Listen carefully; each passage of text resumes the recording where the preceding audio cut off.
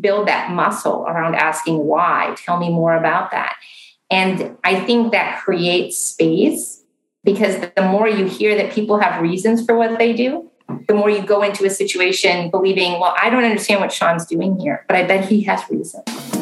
Like it or not, you, me, and everyone else, we all have a relationship with money. And for the most part, it's a complicated one. My name's Sean Maslick. Welcome to the Most Hated F Word podcast. As a certified financial planner, I want to take you on a journey as we throw out the technical finance books and shift our focus towards our minds, our money, and what matters most.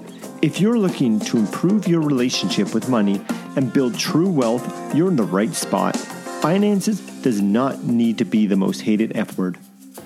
Welcome back to the Most Hated F Word podcast. I am so pleased you are here with us today. Before we get into the show, before we listen to our wonderful guest, I have a big favor. If you can please head over to Apple Podcast and leave a review, that would be greatly appreciated. These reviews do help. They help bring wonderful guests like we have today, Dr. Julie Ragatz. I first heard about Dr. Julie Ragatz on the Standard Deviations podcast with Dr. Daniel Crosby. Highly recommend the Standard Deviations podcast. Dr. Crosby is a thought leader in the behavioral finance field. And Dr. Crosby was actually a guest on the Most Hated F Word podcast on episode number 58. Check it out. But during this episode where Dr. Julie Ragatz and Dr. Crosby were talking, I was fascinated with the content that they were talking about around financial empathy. And I feel like our industry, the financial services industry, and us as human beings, we can all use a little bit more lessons on how to cultivate empathy, especially around our finances. And that's why I was pleased to have her on the show today. Dr. Julie Ragatz has a PhD in philosophy, where she spent a lot of time focusing on what did the philosophers have to say about what is a good life? And this has helped Julie in her current roles at Carson Group, and how leaning into fears and the discomfort those fears often bring us with some of life's most valuable lessons. We spend a lot of time focusing on empathy, financial empathy, and how do we cultivate this?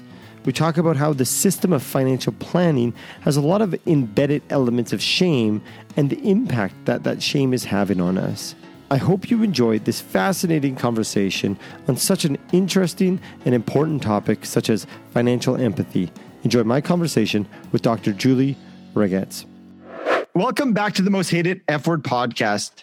Today, my guest is Dr. Julie Ragatz. Julie, welcome to the show. Oh, it's great to be with you. Thank you for having me, Sean.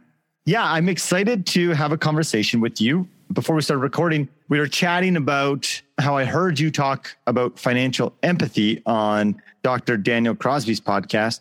And I came prepared with my Financial Empathy Anyone t-shirt from Dr. Michael Thomas. So Dr. Thomas, thank you for the shirt. And I feel like I'm prepared for today's conversation with it. Well, I want a t-shirt. So send that my way. I want one too. I'm a big believer in empathy. Yeah, he's got some fascinating financial empathy products, even coffee mugs and sweaters. Man, I got to get in on this. Yeah. My first question is around money and philosophy. So money, it seems, has, since its creation, which I just learned this week is about 60,000 years, there's actually evidence. So a long time. But humans have been trying to determine how much money is needed to be happy, fulfilled. How much money do we need to pursue? How much time of our lives should be used pursuing this thing we call money?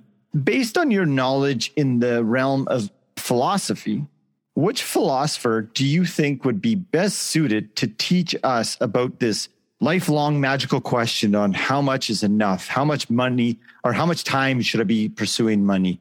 Was there anyone who you think would share some of their wisdom that could help us come to a conclusion, if there is even a conclusion?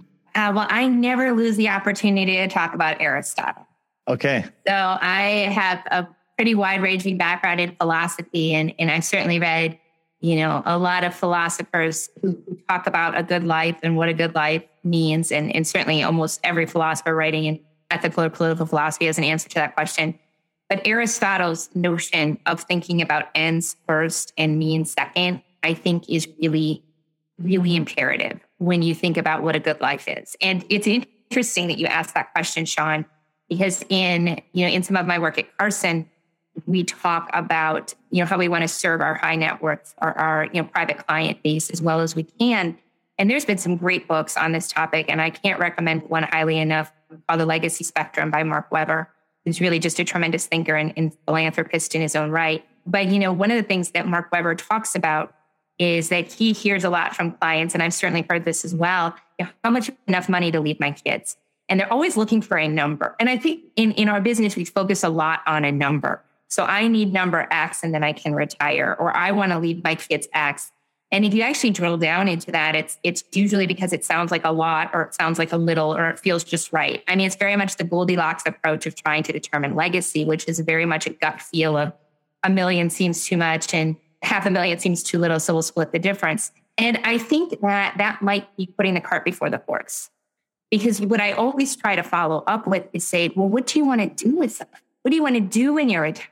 Because that dictates how much money at a certain basic level, we have to take for granted a floor of, I need to sustain myself and my health and my livelihood. I need to prepare against an eventuality of a serious debilitating illness.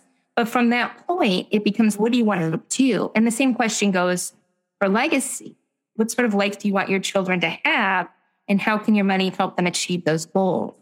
Do you want your money to create a floor for your children so that your children will never have to take out a second mortgage because they've lost a job? Do you want your money to create a series of experiences for your children such that you're going to fund educational opportunities? But until you answer the question of what it's for, you really can't answer the question, how much? And in our business, we always tend to jump to the question of how much before the question of what it's for. And Aristotle in his work would tell us that that's backwards. Why do you think we jump to the end? It's just easier. I mean, you're a financial planner. You're a certified financial planner. I am, as I shared with you before we started recording, I am working my way to that state. And in answering questions about tax minimization, tax harvesting, answering questions about how do I get to a number is a much easier conversation. It's divorced from emotion. It's divorced from messiness in some ways. There are tools to answer it. How do you answer the question of what's a good life? You don't have software for that. So I think that it's a complicated question in some ways to answer. It requires skill and technology, but it's answerable through a process. And that's why we land. You're making me think of a little bit what we talked about before the show, is how your background's in philosophy and now you're doing the technical CFP. And I speak from experience where the CFP and the technical part, what I'm gaining awareness is that distracted me from answering that tough question. It was easier to focus on the numbers because there is an outcome or there is a right answer. And it wasn't till I started to lean into what I would call fear for myself to define what a good life is, that I started to realize that, yes, I need to know some of the technical questions, but really what Aristotle is talking about, what you're talking about, and answering that, what should I do with my life, or what is a good life? It's a challenging question because we have to face fears. You do have to face fears. And I think that, the other thing is that most people, everyone operates with a tacit understanding of what that is. It's not that we're just asking that question for the first time. You have a rough idea of the good life for you. If you've never articulated it, if you've never written it, that doesn't mean you don't have one. And that's kind of implicitly guided your choices all the way to this point. I do too. But it's challenging to articulate it. It's certainly challenging to articulate it in the context of a marriage or a partnership where you have different ideas of what that looks like as well. And so these questions typically only come up when you're forced to prioritize different things. And that's where financial planners often find themselves in the middle of these contentious conversations because you're trying to prioritize, and I'll use an example from my own experience. What's been very important for me, what constitutes being a good parent is having sent my kids to private schools. And that has had an opportunity cost for my retirement. And my husband and I have not always been fully aligned. And when we bring up conversations, we're not arguing about money. It's never really about the dollars and cents. It's about the fact that I have a vision of what we should do for our children. And he has a vision of how we should protect ourselves. And those priorities were not fully in alignment. And until those conversations it's hard to even start financially planning. And I think that's why people stop. I really do. I think that when you have those clients who come in and it looks like they're gangbusters and it looks like they're committed, and then you don't hear from them or they slow walk the paperwork, I think it's a lot of that's getting in their way. I'll talk about the financial planning system that we're all actors and actresses within in the finance industries. If our goal is to help people to live a good life or to help people retire, to bring coupleships in alignment, like what you're talking about, I strongly feel that there's a need, and we talked about this before, to re-examine our system that we're part of right now. Because I look at it and I've seen myself even perpetuating some sort of shame, like financial shame. And what I mean by that is that we're taught to do these very technical answers. Here's how you retire. Here's how much you need. If you're 45, holy smokes, look at this shortfall. We call it a shortfall. It's like this red line on a graph. It's pretty grim. I've seen it. Yeah. It's like, sorry, you have been bad. We're saying this on something that probably took them a lot of effort to come in to talk because they felt bad about it. Courage. Thank you. And then you have two people in there who, to your point, with you guys might not see eye. You're an average couple. Most couples don't. And then the advisor gives this red bar. Sorry, you've got to do a lot of stuff. And if our goal is behavior change, what do you think needs to change in our system to prevent this unintended consequence of financial shame? But I think it doesn't matter what our intentions are. The impact is there. So it does need to be looked at. What would you say if we were looking to really drive proper behavioral change? How can we deal with this financial shame that is part of the system? Yeah, I think what's really interesting is that when you kind of, again, through the graphic representations and the pictorial representations we have in our financial planning process, and it's right, it screams shortfall, like your plan has an 11% chance of success, and and that's only if an asteroid hits and whatever it is, that one time it's going to be perfect. I think that when you see people who are not achieving their savings goals or they're not adequately protected, it's typically because they're prioritizing something else. And I think that for planners who tend to be rational and linear, that can be very hard to understand. So you can look at someone's plan and you can see their budget, assuming they've been transparent enough with you, and you can see that they're prioritizing some form of what we call discretionary spending, which is not a helpful term, over funding protection needs or funding retirement. And one of the questions that I think was so impactful when somebody asked me this, and it wasn't my planner, it was a friend, but she said, why is the private school so important to you? Why is it so important to you that you are giving up X, Y, and Z? It was a question motivated from a place of curiosity. It was a question motivated from a place of understanding of me and assuming that there was actually an answer to that. It wasn't banana. It wasn't off the rails. That wasn't irrational. That I've had an answer. And for me, I had taken it for granted that this goal was important. And articulating that and articulating what I thought this school provided for my girls. I have 4 little girls. And the value proposition and the fears I had, if they weren't given kind of a very nurturing, individualized environment, there's very deep concerns I had there. And once we pulled those out, we were able to address them. So I think that when we look at obstacles to savings goals or protection goals, fundamental, blocking and tackling of a plan, and we see that our clients aren't doing things that we think would be rational given their acknowledged desire to achieve those goals, the simple question, tell me why you're doing X, is really, really important. What gets in the way of you doing X? But more important than that is asking that question again. Empathy at its core is based in a curiosity about another person's experience. Hi, you seem so smart, Julie. Why are you doing that? And I think that opens up a wide variety of options. I really appreciate your answer. And I want to specifically go back to the word curiosity. Unless the CFP curriculum has changed, I don't recall learning about curiosity. You would know, you're doing it now. No, time value of money all day long. Time value of money. Without curiosity, I feel like it's hard to embody elements of empathy. I think it's hard to ask that question, why, without judgments. You said something when you're talking about what an advisor could have said about you wanting to go to private school for your children. We think, like as an advisor, we think, whereas that's just like, if I think you shouldn't do that, Julie, that's just all of my judgment, and curiosity is not there. So if we want to move towards this idea of embodying more empathy, and in our case, financial empathy, what role, you touch on it again, but what role does curiosity play in actually learning how to be empathetic? And I really want to focus on that curiosity. Yeah, I think Daniel Crosby said something really impactful when I had a chance to talk to him. I think it was in the podcast, and he was sharing his experience as a clinician. And he said, and I'm going to paraphrase this badly, but it was essentially, whenever I heard a story of my client, I couldn't help but like them, or I stopped disliking them. And I think that's really impactful. When we know people's stories or narratives behind their action, it's disarming. So hearing, and I'll just use my personal example, I have 4 daughters. They're all under 9. The school they go to is an all-girls school. It's very nurturing. It's very expensive.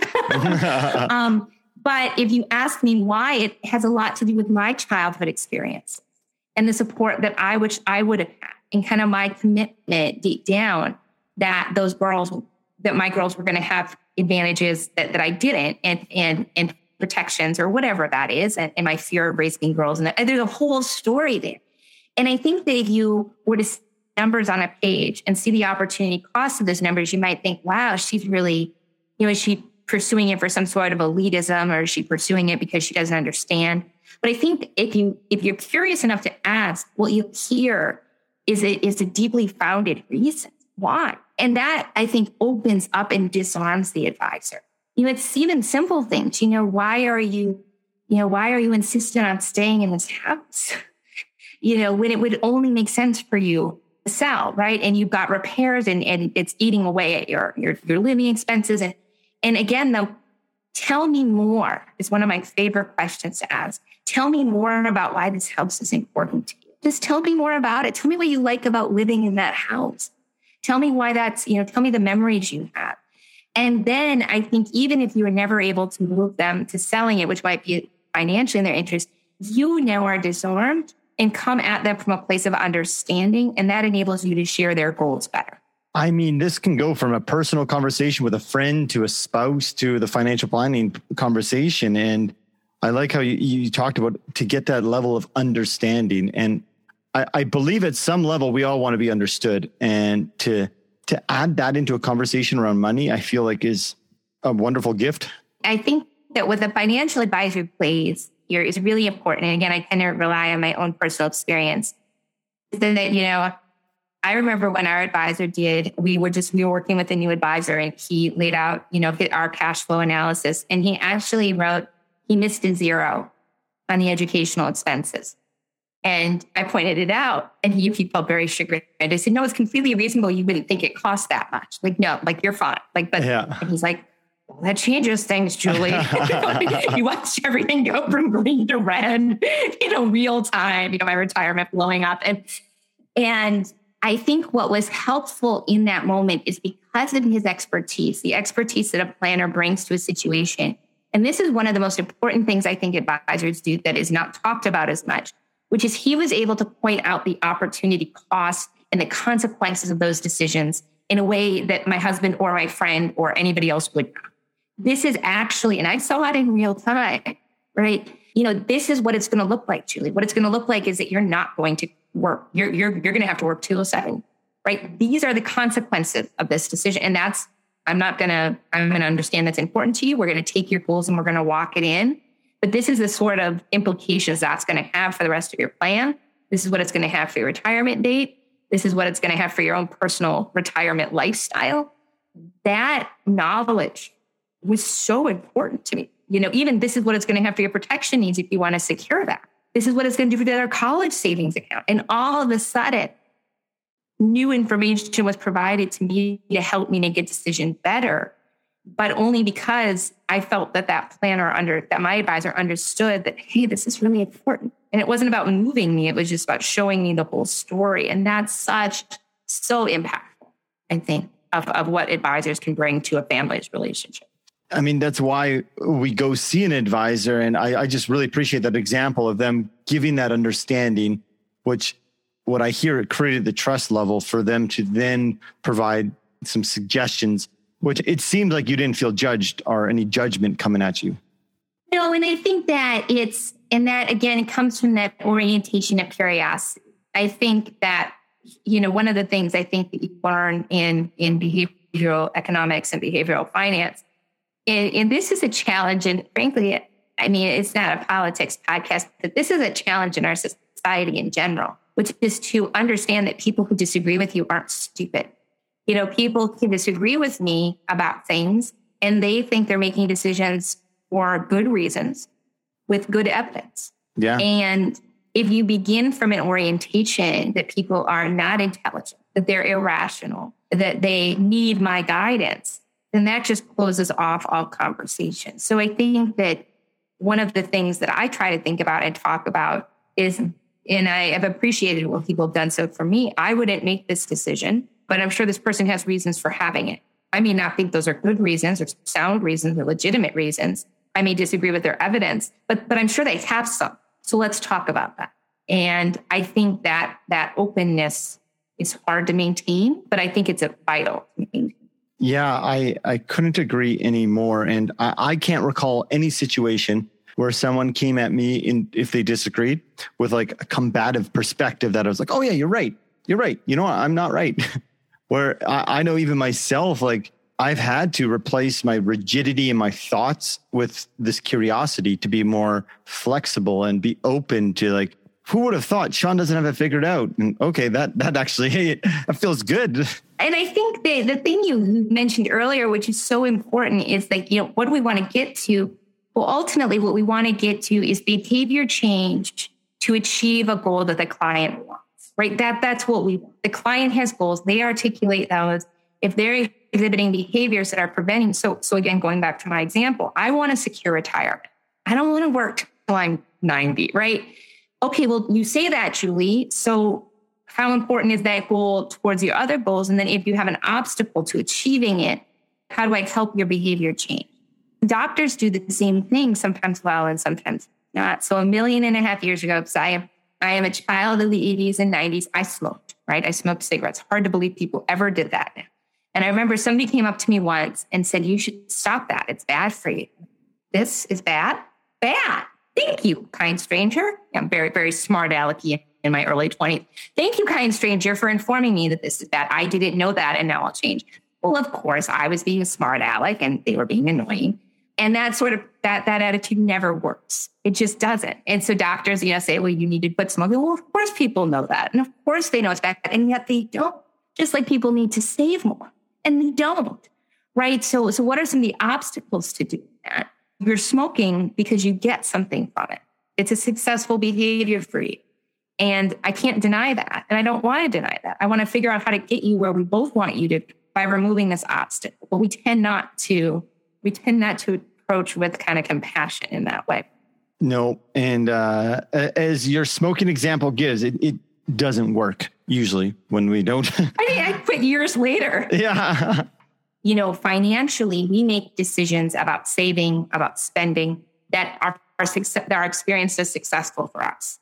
And at some point, they may become unsuccessful. Even Scrooge is a great example of that, right? Scrooge made decisions about saving and spending that filled a need in him or spoke to something important, a need he had or concern he had. And then eventually those behaviors became unsuccessful and got in the way of a good life. And so I think that we look how far we've gotten from kind of the blocking and tackling and X's and O's of financial planning. Because really, in many ways, money is how people work out some of their deepest concerns, anxieties, and fears. And they're worked out through money. They're worked out through our spending and our savings patterns. And pretending that that's not true and that all you're dealing with is wealth maximization and tax minimization misses a lot of it. And there will be clients who do not want you for that service. And there will be advisors who have no interest in kind of having these deeper conversations. And I think that's fine too. Finances are a window into what's really going on if we sit and take the time, and back to that curiosity. Now, if someone's listening and we're talking about empathy, and when we talk about financial empathy, it's adding the empathy around someone's financial life, their money story. Whether we're a financial planner or even a couple or individual who deals in partnership with money. When we're trying to really cultivate empathy, and like I said before the show, I thought I knew what empathy was until I had to really utilize empathy. And then I was like, oh, I just knew the definition. Is it possible to learn the skills of being empathetic without going through its potential messiness? Great question. I go back to two great thinkers, right? Daniel's going to love this, right? Because I'm giving him a shout out with Aristotle.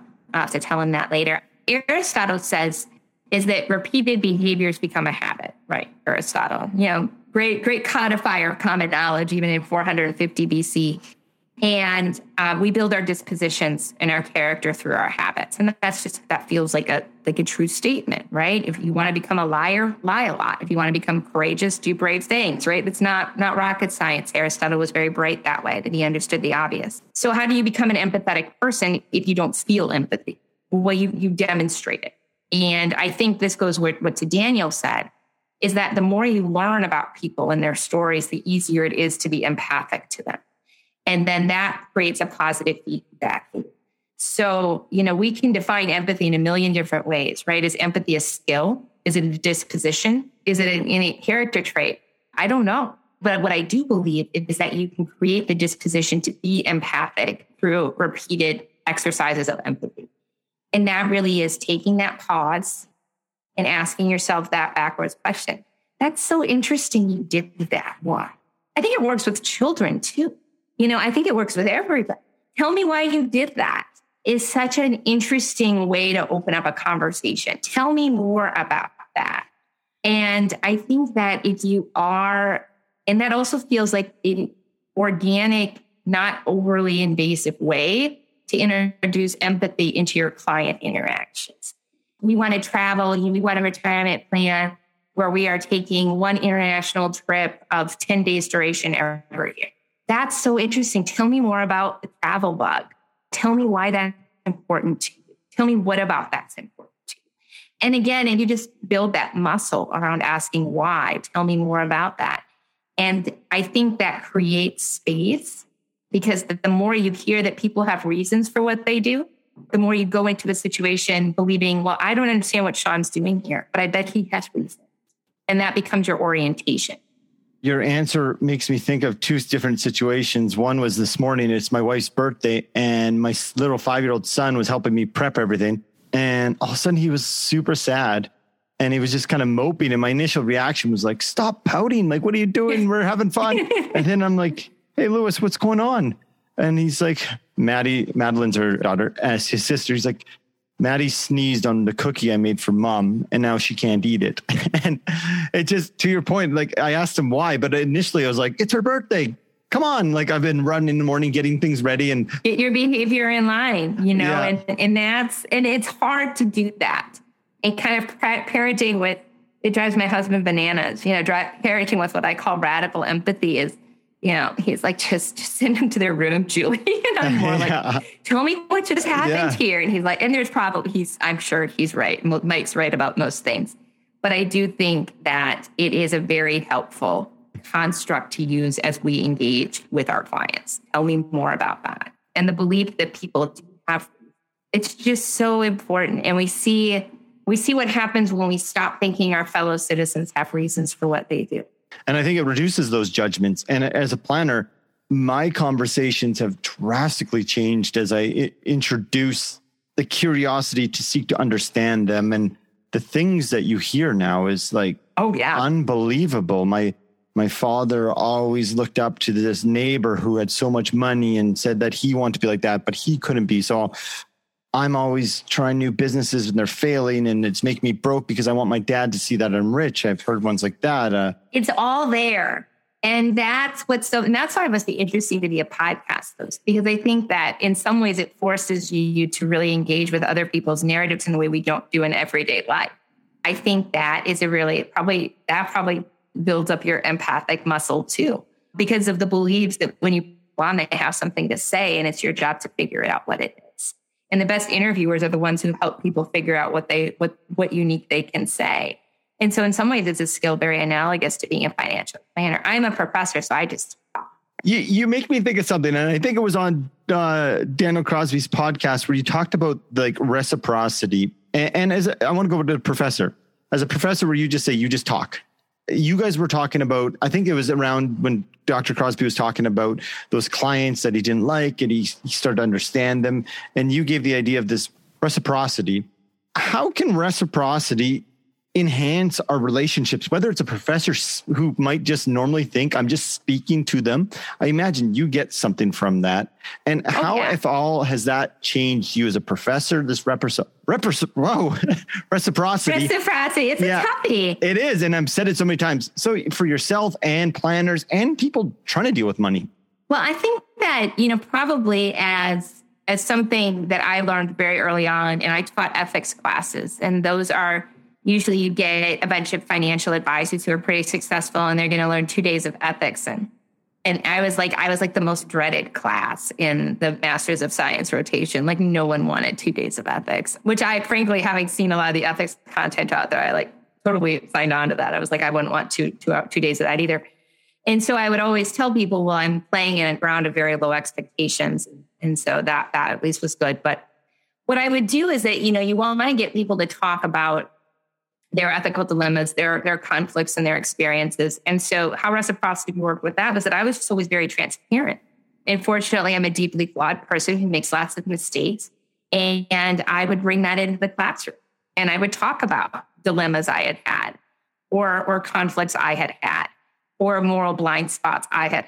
And I would just lay that out there and say, you know what, this is my attempt to create a safe space. And obviously, they're appropriate for, I didn't try my 10 deadly sins, right? But they were appropriately disarming, that I think it created a space in which people were willing to share. And so in that case, reciprocity in a classroom was always based on kind of being the first mover, the person who's going to be transparent first. And that's not everybody's pedagogical style. It worked for me because I was teaching adults who are, pretty sophisticated consumers of educational content and had good stories to share. And I think that would be different if you were in a college classroom, which I did not apply it in this way. But I do think that bringing something of yourself, your authentic self, to the table is always a good way to create that principle of reciprocity. I think what Daniel mentioned, and I've certainly thought a lot about, is that's not appropriate in a client advisor relationship.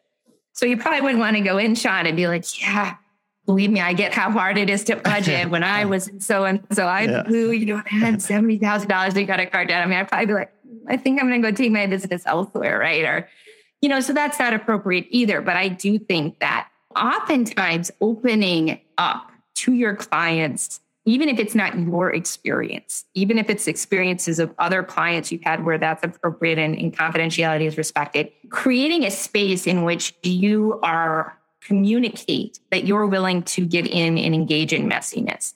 People, and I've mentioned this before, people have a sixth sense for when other people don't want to hear their messiness. People have amazing abilities to detect, one, when they're being condescended to, and two, when other people don't want to hear what they have to say. We're actually really, really good at sensing openness and sensing condescension or being demeaned. And so people's senses for that alert very quickly and sometimes falsely. So I think it's the goal of the planner to create a space where you can say what you want to say here. And I will respect that, and I will honor that, and I will engage with you about that to the extent you're comfortable. And we will together build a plan that reflects your deepest desires, hopes, dreams, aspirations.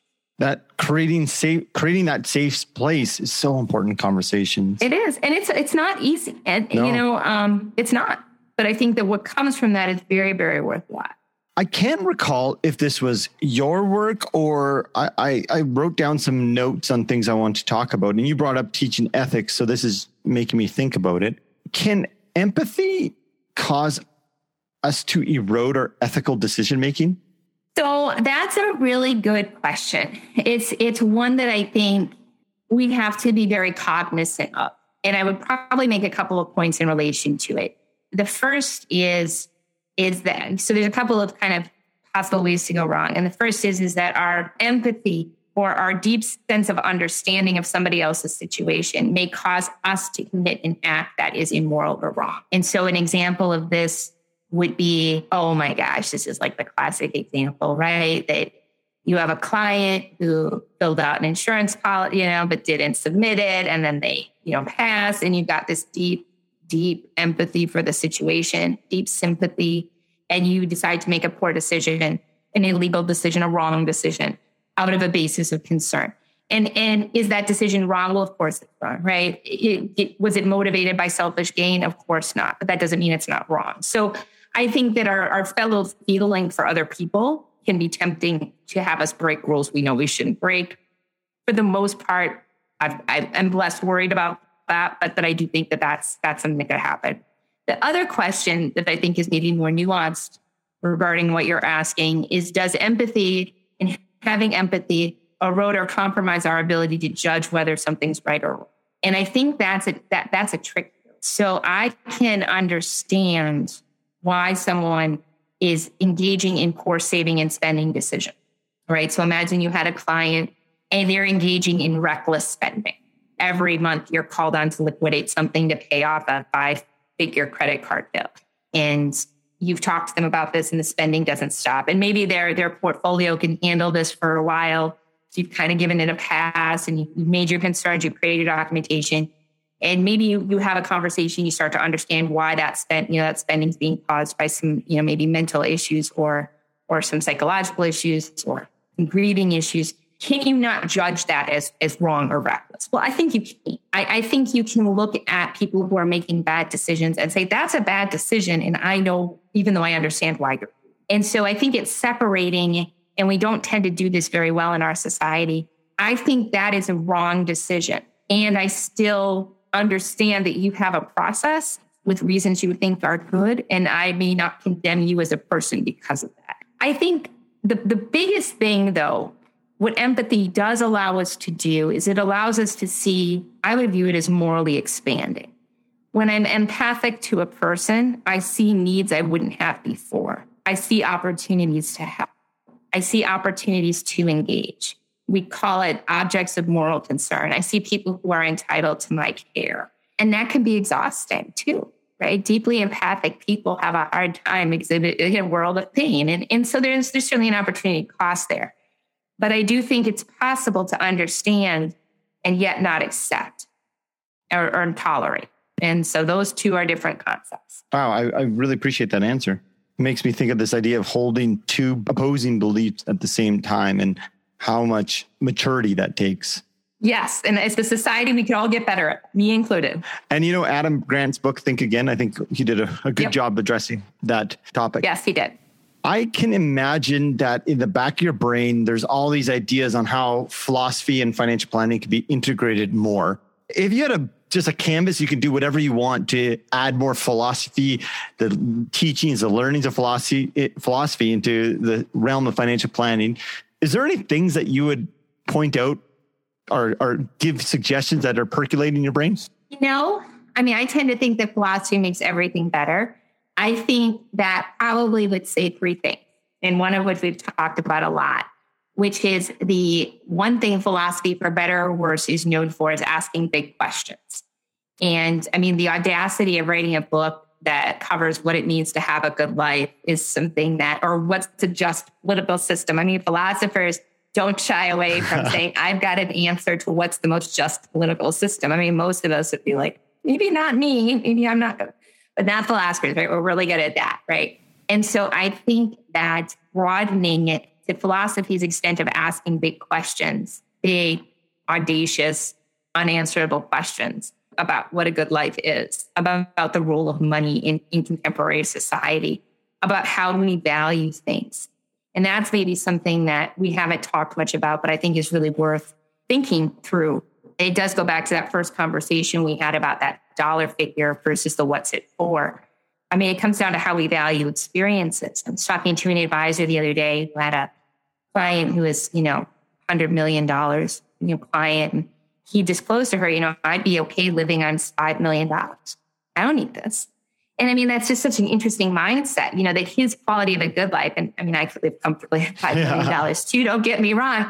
But it goes back to some of that research he opened with, which is, the question of money and happiness. And there's certainly interesting research out on that. So asking about value, right? And diminishing returns and And what does that mean? And how we value experiences and why we value money and why we value what money can do. So I think philosophy net point one is good at asking big questions that don't have an answer. Two, and this is a little bit more esoteric, I think that some of the academic theories in our business, and you've heard, I don't want to date the podcast too much, but in the last couple of weeks or months, there's been conversations about the 4% rule.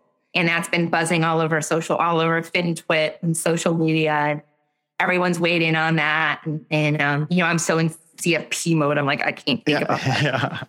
Yeah. I think that the academic financial planning, practitioner financial planning, I think that the opportunity here, and it's really a great merger because we have so many practical applications of our theories on a regular basis, which is really unique for a science, that you can have a theory and you can watch it play out very, very quickly in real time. We have like a series of natural experiments that happen all the time because these different planners adapting these, different planning philosophies very spontaneously.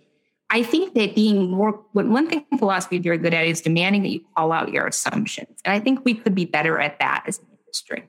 So, if you click on your financial planning software, it'll kind of tell you what the financial numbers are. But, how did you get this number, right? If you click the button, it'll tell you what the guiding assumptions were. But we're not really good at defending those or fully pulling those out or thinking about those. And I'd like to see our business and our profession get better at defending our fundamentals. And I think philosophy could help with that. And then third, I think that one of the challenges, that our industry faces is thinking about who to believe. And that's something that philosophy has and that, again, not to make this, I'm feeling very, very, societally minded. No, that's good. This is a problem in our society in general. Yeah. It's something I think a lot about. And it's called epistemic authority. And that is essentially what that means is epistemology is comes from the Greek word of knowledge, the science of knowledge. Who do you believe in? Why? And that's such an interesting question in our society writ large. Do you believe the government? Do you believe government organizations? Do you believe the media? If so, which media do you believe? When you look to get a financial planner, are you looking at Yelp reviews? Are you looking at Google? Are you getting a referral from one of your centers of, one of your other practitioners? Do you listen to Dave Ramsey? Do you listen to Susie Orman? Do you listen to Sean? Do you listen to Jamie Hopkins? Right? So, it's an interesting question of who has authority to speak. And the democratization of finance has been, I think, overall a very positive development. But what it's created is kind of a free-for-all. And so who should have authority to speak, how people can suss out who to listen to and whose advice to take, I think is a question that philosophy can contribute to. Do we crowdsource? What does it look like in a field in which authority is still emerging? And again, that 4% rule debate was very interesting with that too, because we were waiting for people to weigh in and who was going to weigh in and what were they going to say? And I thought that was interesting from the point of view of someone who studied truth formation and consensus in science. I thought that was really interesting. Those would be my 3 reasons. I appreciate that. And I feel like I have 24 different follow-up questions, but I want to respect our 4 minutes left. There's no right or wrong here, but do you feel you can live a good life without having a guiding philosophy that helps you stay grounded in your decision-making? No. Okay. I don't. I think that people need to live their life according to principles. Yes. And that incoherence, the word for integer or integrity is integer, and it means wholeness. It essentially means completeness. It means always being the same. And I think that a guiding principle of life, of which you can have good ones and bad ones, I would make arguments, I won't just say in my opinion, is important for folks to sustain coherence, which is essential for a good life. That was an easy. Well, that hockey player. That's a softball question. That hockey player, his name's Theron Fleury. I'm releasing the podcast episode next week, but he told me that surrendering to a guiding principle in his life saved his life. He said he had a gun in his mouth, and without that, he said he was too much in here and he can't live there. So my final question that I ask everyone is, let's pretend you're at end of life, whatever age that is, it doesn't matter. You could be wherever brings you peace, joy, a sense of at ease. You could be looking at an ocean, a meadows, mountain, doesn't matter. And you decide to write a letter to your children's children on what you learned to have a healthy and happy relationship with money. What would be a theme of that letter? Dear children of my children, who I will never have met because I was way too old when I had my children to begin with. You've probably never heard of me. I'm your great-grandmother, Julie. And here's what I have learned. Envision the life you want. Think about the experiences that are going to bring you joy and promote growth. Create the life you want and use money to fill in the gaps. Only work till you get, in terms of your compensated labor. Direct that towards the goals you want. Money is not to be pursued for its own sake. And you don't need more than you want to achieve your goals. But also say this, compensated labor and uncompensated labor are two different things, and both are equally valuable. Labor is something that gives you joy. It uses your talents. It may not always be joyful, but its completion gives you joy. You can have a job for which you're compensated, and you can do very well at it and do very good things with it. But that doesn't need to define your identity. Make sure your labor is expended in things that are uncompensated. Well, thank you so much for sharing. And thank you so much for taking the time to speak with me today. Oh, so fun. If people are interested in some of your work you've done, things at the Carson Group, what would you say? Yeah. Is anybody going to be interested? No. Yeah. I'm active on LinkedIn and on Twitter. When actually not on Twitter. You're studying. I'm a philosopher. I can't be constrained to 250 characters. But I'm active on Twitter, and I would welcome the chance to connect with anybody to talk more. How about you mentioned the Legacy Spectrum book at the start. What about if someone's like, you know what? I want to start being curious about philosophy and having this guiding principle. This would be a very probably challenging question, but based on what we've talked about in and around philosophy, is there a book that you feel that someone might pick up and be able to start their journey? This might be somewhat controversial because he's much more liberally minded, but I don't continue to agree with his politics to appreciate his book or his books. But I would recommend anything by Michael Walzer or Michael Sandel. Those are two contemporary philosophers out of, I think, Ivy League universities that write meaningfully on money and justice. And I think that at the very least, it opens up, you may not agree with their policy recommendations, but it opens up this notion, which I think is really important, as money being the access to goods and it being really just a conduit to goods, and to think hard about the goods you think will make up a choice-worthy life for yourself. And you can broaden that to society or not, but I think they provide a good framework to do that. And Aristotle's Nicomacheia. Everyone should. Okay, perfect. Well, thank you so much. I really enjoyed our conversation and I appreciate your time. Oh, it was wonderful to be with you. Thank you for having me, Sean. Thank you for tuning in this week. I hope you enjoyed my conversation with Dr. Julie Racketts. If you've been enjoying these episodes, please share one with a friend, colleague, roommate, whomever you might think will enjoy these conversations and help spread the word. Until next week, have yourself a good one.